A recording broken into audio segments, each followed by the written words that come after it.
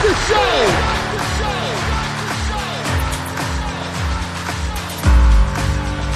You have all made it to the dance. You have all made it. Start the show. Coming to you from the X-Axis, it's John of All Trades with your host, John X. Welcome to the John of All Trades podcast special episode December 2016. I know that's not as satisfactory as saying an episode title, but hey, that's what it is, and I haven't figured out a proper naming scheme to do these things with. I'm your host, John X. Thank you for joining us. Glad to have you back once again. Why am I doing a solo episode?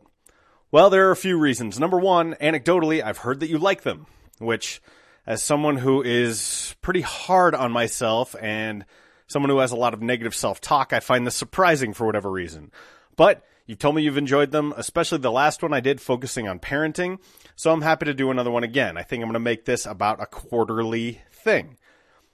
Secondly, serendipity. We've dealt with a lot of illness around our house, and those of you who have put children into daycare or school or whatever they call it the first time will empathize with me, because we cannot seem to shake these shackles. Do you shake shackles?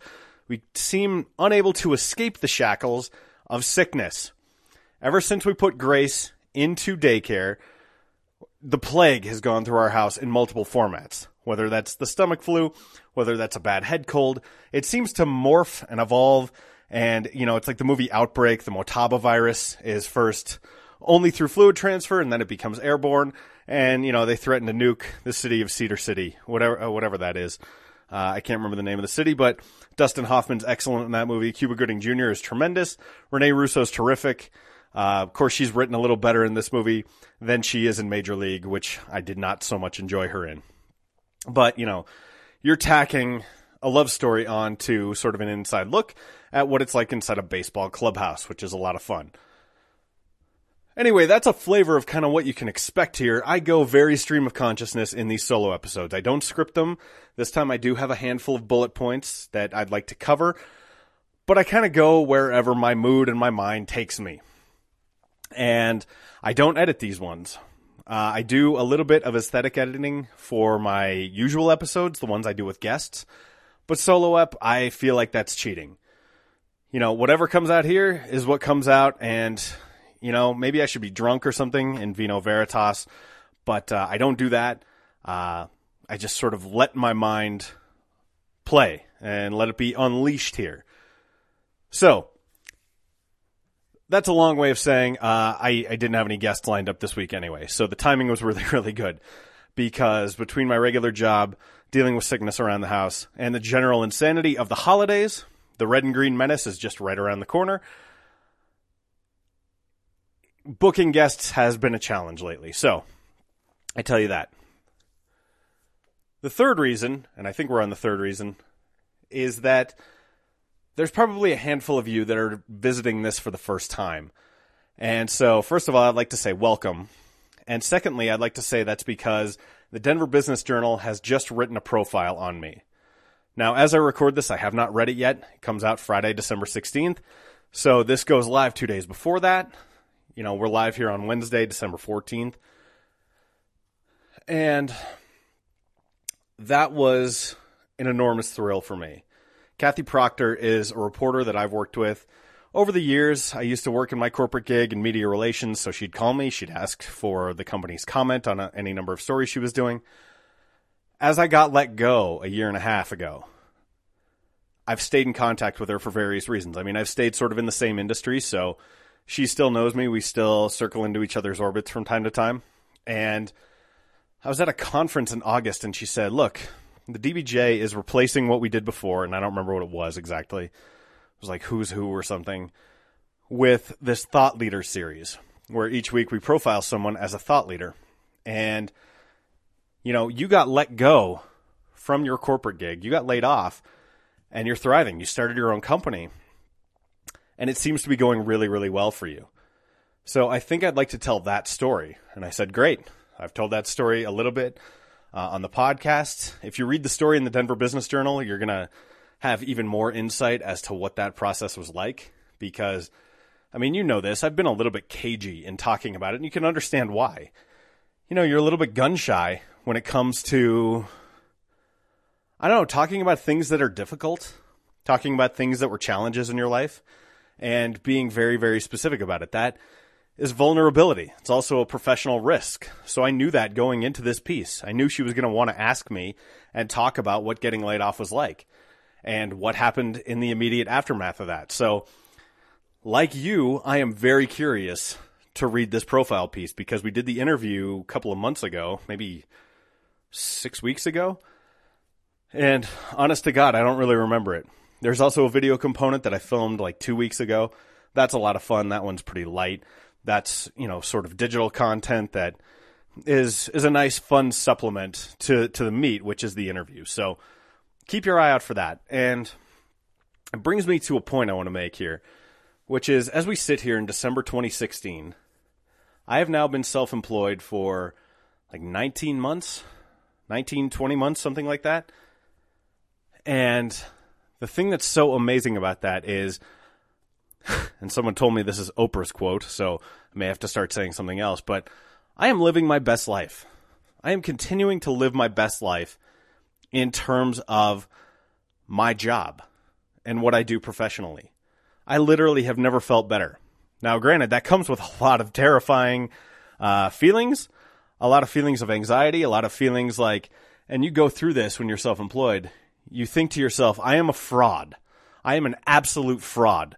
Someone is going to show up and haul me to jail for even me daring to think that I could pull this off. And the idea that I am charging people for money for my professional talent. There's a deep down part of you that goes, I do not deserve this. And that is a weird, weird feeling. And the way I get over that, and I talk about this in the profile piece, and this gives you a little bit of insight as to where the screw turns for me and how I actually get stuff done. One of the questions Kathy asked me was, what keeps you up at night? And you can answer that in any number of ways. Now, there's any number of practical things that keep me up at night. I have 2 children under 2. I'm up most nights at one point or another dealing with some aspect of that. But what she's asking is something more philosophical. And so the way I answer that is, the question that plagues me at the end of every day is I think to myself, did I do enough today? Did I do enough today? Did I get enough accomplished? Did I deliver enough value for my clients? Did I go out and chase business? Did I make the hours that I have valuable? Did I make them matter? I worry about that literally at the end of every day. And what's most surprising about that is as I reflect on my days and as I think about what I have accomplished and what I have done and the volume of activity that I've done, if I compare that against my best day in any job I've ever had working for someone else, I am accomplishing more in a day than I frequently did in a week at any other job that I had. Now, that's not to say I was lazy or marking time at any of my other jobs. I wasn't. I absolutely was not. But in terms of raw deliverables, in terms of things that I was accomplishing on a day-to-day basis, being self-directed, being self-motivated, having everything on the line and having it come down to me is really motivating. It will keep you going. And you could have had the hardest day, the longest, most stressful day, filled, excuse me, seriously, no editing on this episode, filled with calls and emails and tasks and writing and coordination and parenting and keeping your house going and mowing your goddamn lawn, which I know it's winter now, but seriously, I've told people this. Having a lawn has turned me into more of a dad than having 2 children ever did. Seriously, I look out at my lawn and I'll see weeds there and I'll go, oh, these goddamn weeds. I'm going to go out and I'm going to kill them right now. I hate that I have weeds in my lawn. I shouldn't care about that. And on a certain level, I don't. But there's another level where I go, it was very expensive to get this thing installed. And now I got to maintain it. I got to make sure it looks good. I got to make my investment pay off. And I didn't intend for this, but that's like a metaphor for having your own business. I have to make this pay off. I've got too much sweat equity in here to just start farting off and reading the internet. Start just staring out the window and frittering the day away. I can't do that anymore. I mean, I don't even have time to do the things that I love to do. I went back recently and I read some old Crew Jones Society posts. For those of you who don't know, I founded a humor website with two of my friends called the Crew Jones Society. We used to update every day, and I was putting words upon words upon words out there. I was writing pretty much every day of the week, and each article was probably averaging like 3,000 words. I had a lot to say back then. I cannot sit down and write a blog post anymore. And, I mean, that bums me out. So the idea that I can't even keep up with my own blog. I haven't sent out a company newsletter in I don't know how long. Because I'm so deep in the client work and deep in parenting, and there's just a lot of tasks to do every day. And so I look back at the end of each day and I go, did I do enough today? And most days intellectually I'll say, yeah, you accomplished a lot today. Today was a good day. And I have more good days than I have bad days. But there's still a part that nags at me that goes, ooh, I don't know, could you have done more? And while that's torturous, and while I think about that a lot, and while it plagues me, I think ultimately that's good. I mean, I have drive, I have hunger. I want to deliver as much value as I possibly can for the clients that I work with and for the people that depend on me. And so getting a profile piece in the Denver Business Journal, a great, great publication, one that I've been told by Kathy and others, their membership continues to grow. The paper has never been more profitable. In this age of journalism, having a paper that is not only profitable but growing, that's a miraculous achievement. And so it's just a testament to them doing really, really good work.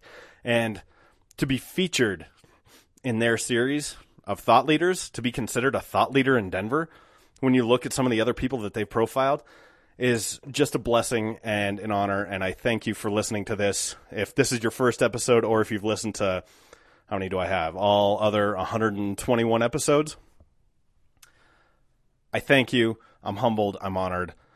And I just, I cannot believe this is my life. And I say that in the best way possible. Sometimes you look at your life and you go, how is this my life? What am I doing?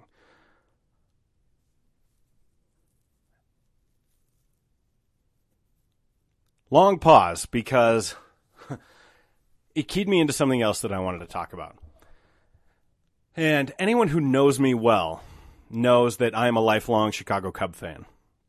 My parents grew up in Chicago and moved here before I was born. They've been here since like 1970. But as I grew up, so I was born in 81, we didn't get the Rockies until 1993. So my first love was always the Chicago Cubs. And the first team I ever loved was the 1989 Cubs. That was my first favorite team in any sport, and remains, probably until this year, my all-time favorite team. Well, as you're well aware, they won the World Series this year, which my face nearly melted clean off. I was so excited about it. And I wasn't as much excited for me as I was for my dad, because my dad has been a Cub fan his entire life, and he has told me what the Cubs have meant to him. He had sort of a rough childhood in a number of ways. I'm not going to get into it here because, number one, he's not here to talk about it. Number two, that's not really my place. But suffice to say, he had a lot of challenges in his childhood growing up. And the Cubs were the thing that he escaped to. They provided him salvation. They provided him sanctuary. If you've ever heard him describe Wrigley Field, you know exactly what I'm talking about. And I adore Wrigley. Wrigley is my favorite place ever to watch a baseball game, even with its, stupid obstructed views. It's still just magic. I was going to write a big, long blog post about it, and I got halfway into it, and real life intervened the next day. And I didn't get to write the Chicago Cubs victory blog that I wanted to.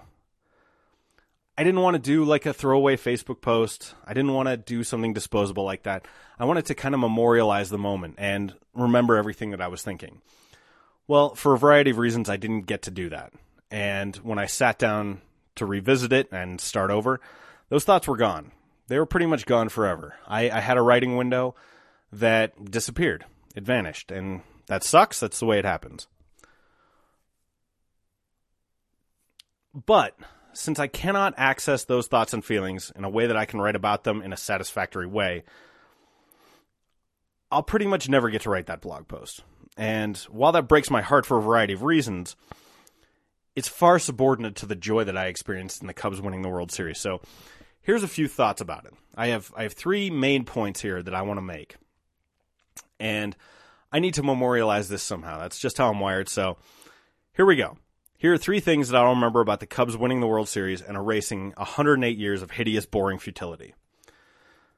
As I think about this year, and as I think about this team, probably the most enduring memory that I'll have happened during the post-game interview session. They were talking to Chris Bryant, and they played in slow-mo the very last out. Michael Martinez grounded out to Chris Bryant at third. He charged the ball, threw it over to Anthony Rizzo, and clinched the World Series for the Cubs. What I remember most is he's smiling the biggest, goofiest, shit-eatingest grin I've ever seen as he fielded it and threw it to Rizzo. There's a video of it. I'll link to it in the companion blog post here. And anytime I rewatch it, I start smiling again. It's fantastic. I may have to watch this video every single day going forward, depending on the trajectory of the country, which I'll get into here in a bit. The second thing I'll remember, number 2, is my best friend Jason writing on Facebook after the game was over. He wrote this post, and I'm quoting now. "This is for my best friend and those 2 years we lived together when I'm pretty sure I watched more Cub games than Rocks games. And for his dad who waited far too long for this. Congrats, Cubbies, and let's not overlook the effort of Cleveland. Awesome game, but John and Jack fly that W." That touched my heart and always will. And as I said, I'm not even happiest for me. I'm happiest for my dad. And the fact that Jason feels compelled to comment on that and he's happy for us, that forever will just be a light inside of me, and I'll carry it with me, and I thank you, buddy, and I love you. Number 3. One of the things I'll remember most is the feeling I had during that Cubs entire run, after they obliterated the Giants. And by the way, goodbye 1989, finally. Thanks, this year's Cubs, for finally putting that ghost in my mind out of its misery by drop-kicking the Giants into the goddamn toilet this year. Will Clark can still eat a bag of hell, but regardless, I knew the Cubs were going to win this year. I could feel it in my bones. I know it sounds like I'm full of shit because they ended up winning. But, and again, I'm going to sound like a third grader here invoking this argument, but you can ask my wife, you can ask my mom, or you can ask my dad. I never wavered in my faith. My mom watches Grace one day a week. And when the Cubs were down, they were down 3-1, she seemed resigned to the Cubs falling short yet again. But without missing a beat, I said to her, "Nope, don't do that. The Cubs are going to win today. Say it with me. The Cubs are going to win today." And I have no idea where this irrational confidence came from, but I wrote it, and it paid off. The only time I had doubt in the entire series, when they were down 3-1, I still wasn't worried. I go, they're going to come back. They're going to win. They have to. It's going to happen this year. The only time I had doubt was in Game 7, when Rajai Davis hit that home run off Aroldis Chapman in the 8th to tie it. I go, oh, God damn it. Oh, I can't. I knew the Cubs were going to get to Corey Kluber in that game. And when Dexter Fowler hit a leadoff home run against him, I go, yep. They've seen Kluber now twice. This is their third time in how many days? 9 days? Something like that? 10 days? Whatever it was. It was a lot of times to see one pitcher. Now, the problem is that was also true of Aroldis Chapman, who Joe Madden, I love him. He's incredible, probably the best manager in the game today. Made some very questionable choices regarding Aroldis Chapman. And, okay, that's fine. They still won. I'm not going to argue about this. And Aroldis Chapman is now a Yankee again, so whatever. But Rajai Davis hits the home run off Chapman in the 8th to tie it. And I thought, if the Cubs get through this in the 9th, and I don't think they will, it seemed set up for a Cleveland walk-off, right? Cleveland was at home, bottom of the 9th. It seems like they're going to get something together, and they're going to win. But amazingly, the Cubs get through the inning, and then the tarps come out. And there's a rain delay. With a tie game in the bottom of the 9th in the World Series, there's a rain delay. And I go, there's no way the Cubs are losing now. Seriously? I mean, you may as well have thrown a bucket of water in the face of every single fan in Cleveland. And you pretty much did because it was raining. And I realize that's a little bit on the nose. But the point is, their momentum was gone. You got to ride that. So, rain delay. Cubs would not lose from that point forward. And then Bryant threw the soft tapper to Rizzo to end the game. My dad told me, my mom said to him, wow, he was right. They did it. It's an amazing feeling to know in your bones that an outcome is going to happen and then be proved right. So I'm over the moon over the Cubs winning the World Series, and those are just a few thoughts that I have. I have to get them out in some format or another, so there it is. You're welcome, or sorry for having to endure that if you're not a fan of the Cubs. Now, that brings me to something else that I haven't talked about at all in public. And, I mean, you can probably guess or appreciate why, but Donald Trump is the president-elect of the United States of America. And while I haven't made a big to-do about my dislike of this particular person who is now ascending to the highest office pretty much in the entire world, I have mentioned it a few times. I wrote a long piece about the media tactics of Bernie Sanders many months ago, and I talk about my feelings for Mr. Trump there. I've also alluded to it on Facebook a few times, but nothing real explicit, nothing real overt. And before we get into that, I need to pivot real quick to talk about the retirement of a congresswoman that I deeply admire and that I very much like, and she deserves a few words. Cynthia Lummis represented the only congressional district, the only federal congressional district in Wyoming. And in my corporate gig, I spent a good chunk of my time, for about half of it, working in Wyoming. I became an honorary Wyomingite. Is that right? Wyomingite? Wyomingian? I think it's Wyomingite. It's clearly been a few years since I've been up there on a regular basis. But I met her a few times, and she is absolutely delightful. She has, I think, the interests of her constituents and of the country at the forefront of every decision she makes, every meeting she takes. She treats people with respect and kindness, and she has the most gorgeous, booming laugh you've ever heard. And I say that because it's very reminiscent of the same laugh that my wife has. So I was up at this event in Jackson Hole a few years ago, and someone made her laugh, and I hear this laugh, and I go, is Kristen here? Where the hell? Where is she? I'm pretty sure she's back in Denver. No, that was Congresswoman Lummis. And so I told her that. I said, you have the exact same laugh as my wife, and that just endears me to you even further. And she found that very charming, and we got along famously in all of our dealings together. Fast forward a couple of years ahead, and Kristen and I are in Jackson Hole again, and she's up there. And just by serendipity, we end up on the same flight as her, going from Jackson Hole to Denver, and we end up in the same row. So Congresswoman Lummis is on the aisle, Kristen's in the middle, I'm on the window. And so she recognizes us, she says hi. She turns to me and she says, now don't you get us laughing, okay? Because we'll disrupt this whole plane. And then we all started laughing. It was fun. It was a very charming exchange. So we basically, we don't need to hector her the whole flight. We're not best friends, we're professional acquaintances. So we let her get back to whatever she's doing. Well, what she's doing is she pulls out this stationery. She pulls out what is almost like a calligraphy pen, like this gorgeous fountain pen. And she starts writing these handwritten thank you notes. I don't know who they were to or what it was regarding, but she wrote probably at least a half dozen of them, maybe even 10. But she's sitting on the plane, a time when she can decompress, where she doesn't have to be on, where she knows we're going to be safe and we're not going to hector her the entire flight.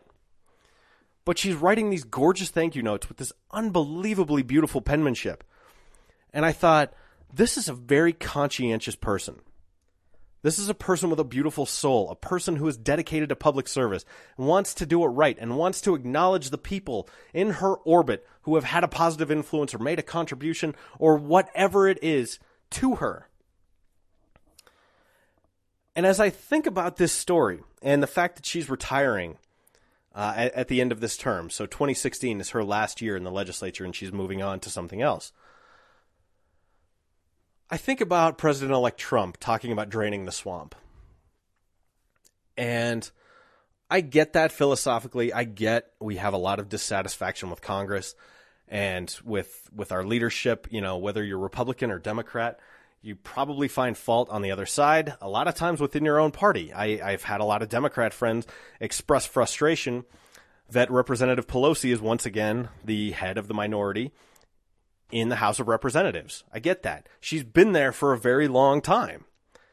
And you go, God, let's get some change. Let's get some new blood. That's sort of what the candidacy of Bernie Sanders was about. It's a lot what the candidacy of Donald Trump was about. And so, I mean, I understand that philosophically, but the thing I'm having trouble wrapping my mind around is the idea that we're draining the swamp of people like Congresswoman Lummis. And I know a lot of fantastic people who work in the House and Senate. Now, I'm not going to get all partisan on you and, talk about who my favorites are, because that's irrelevant. What is relevant is that when people have problems with Congress, a lot of times what you'll hear is they're all crooks, they're all thieves there, they're all on the take, they're all self-interested, they're craven, they're awful, they're diabolical. What about the one who represents you? They're okay. I like them. And that's the problem with the House of Representatives. You have someone who represents your district. And, you may find yourself in a district that doesn't align with your political party or your set of beliefs. I happen to not be a huge fan of my representative. She's fine. She's been there for a long time. She's not my favorite legislator. So as I live in her district, I go, okay, this is who we have. But a lot of people will say, no, I like mine. Well, that's true of most of the people in Congress. So until you get dissatisfied with your own representative, no real change is going to happen. And one of the most tragic things, when the pendulum of politics swings, it's not the people like Nancy Pelosi who suffer. She is safe in her district.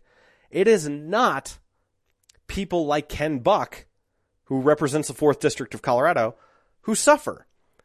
It's always the moderates who suffer. Because the winds of change sweep in, and there are targeted races every year. There are moderate Democrats and moderate Republicans. There are Democrats who represent, heavily Republican-leaning districts. There are Republicans who represent heavily Democrat-leaning districts. Those are the people who are always swept out, and those are the people who generally compromise the most. So instead of, getting something in there where you're going to accomplish a lot, you just end up getting more polarization. And that frustrates the hell out of me. Because by digging in, by demonizing the other side, by speaking ill of them, by not acknowledging their humanity, we get nothing done. And that pisses me off. I learned so much in my corporate gig by talking to people who disagreed fundamentally with what I do. You know why? Because it not only helped me understand their view of the world more, and by going in without an agenda, without seeking to change their mind, and just hearing them out, I learned a lot, not only about them and how they see the world, I learned a lot more about myself. I learned about what makes me tick. I learned how to look at what I do with a fresh lens. And maybe I didn't change my mind, but I certainly thought about it with more nuance. And I thought about it in a deeper way. And a way that made me not only better at what I do, but more empathetic to the people who oppose me. And it makes me sad when we resort to demonizing the other side to the extent that we do. Now, without getting too far down the rabbit hole, talking about President-elect Trump, I find his rhetoric appalling, just on a human level. Maybe you agree with his policies, maybe you don't. Maybe you want to drain the swamp. Maybe you think his policy ideas, as few as he's actually given us, are good and will take the country in the right direction. Maybe you like his cabinet picks. But I think if I were a group of which he spoke during his run to the presidency, I'd be very nervous. As a white, straight male who does well economically and fully able-bodied, on a personal safety level, I don't think I have a lot to worry about.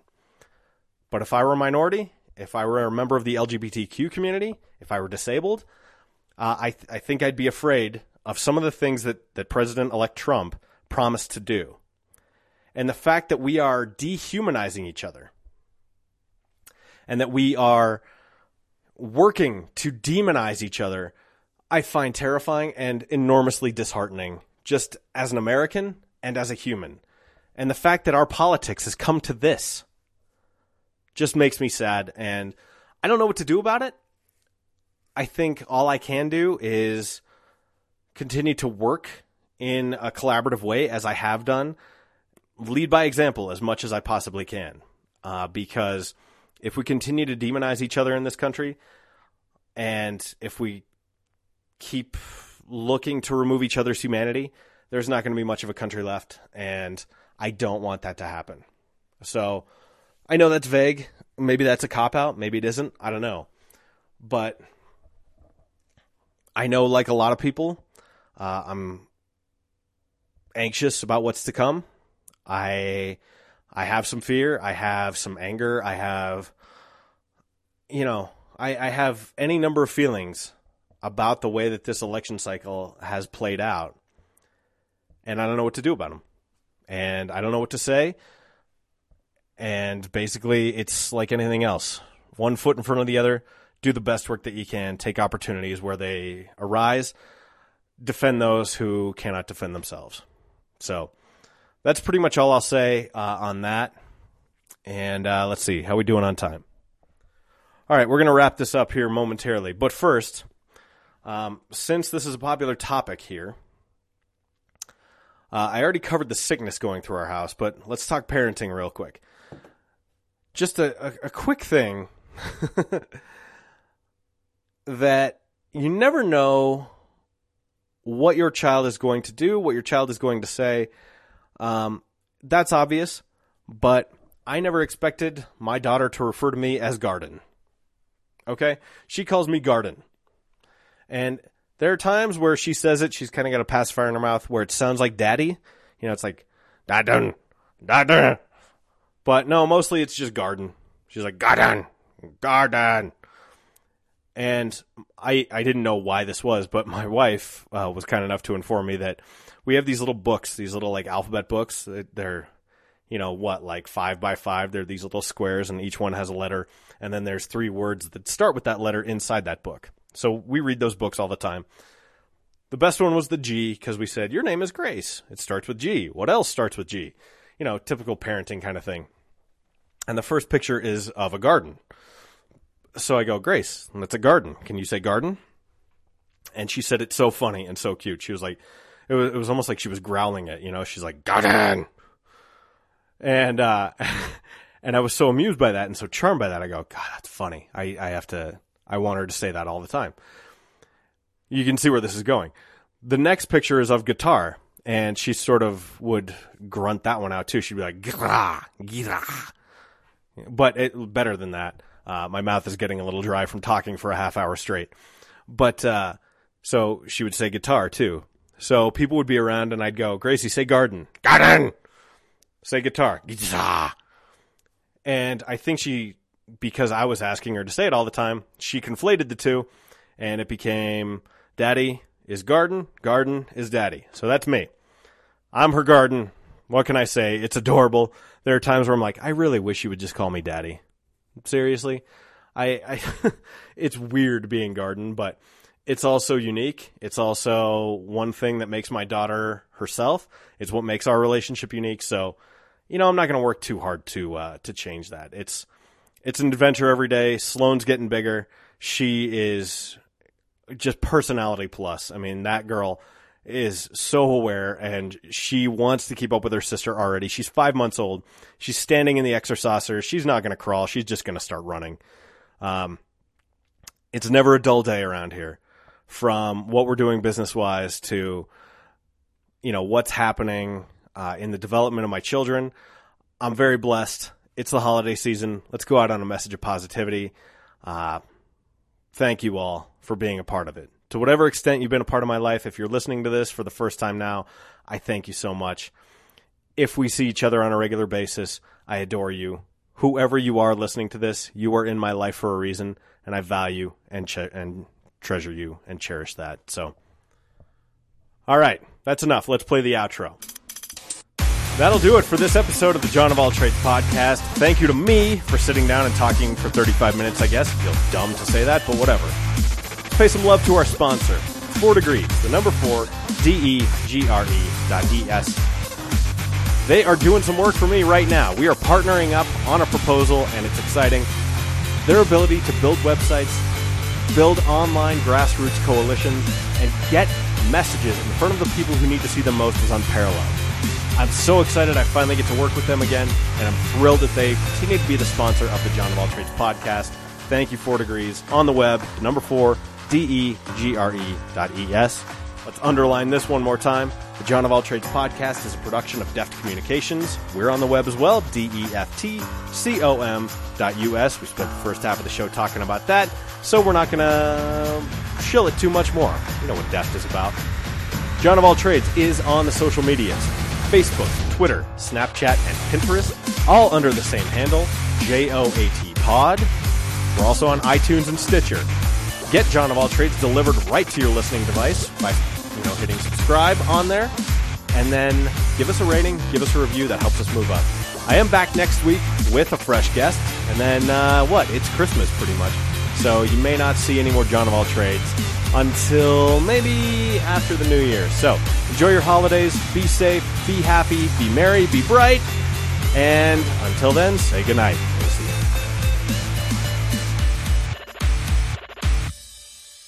That's good, Johnny.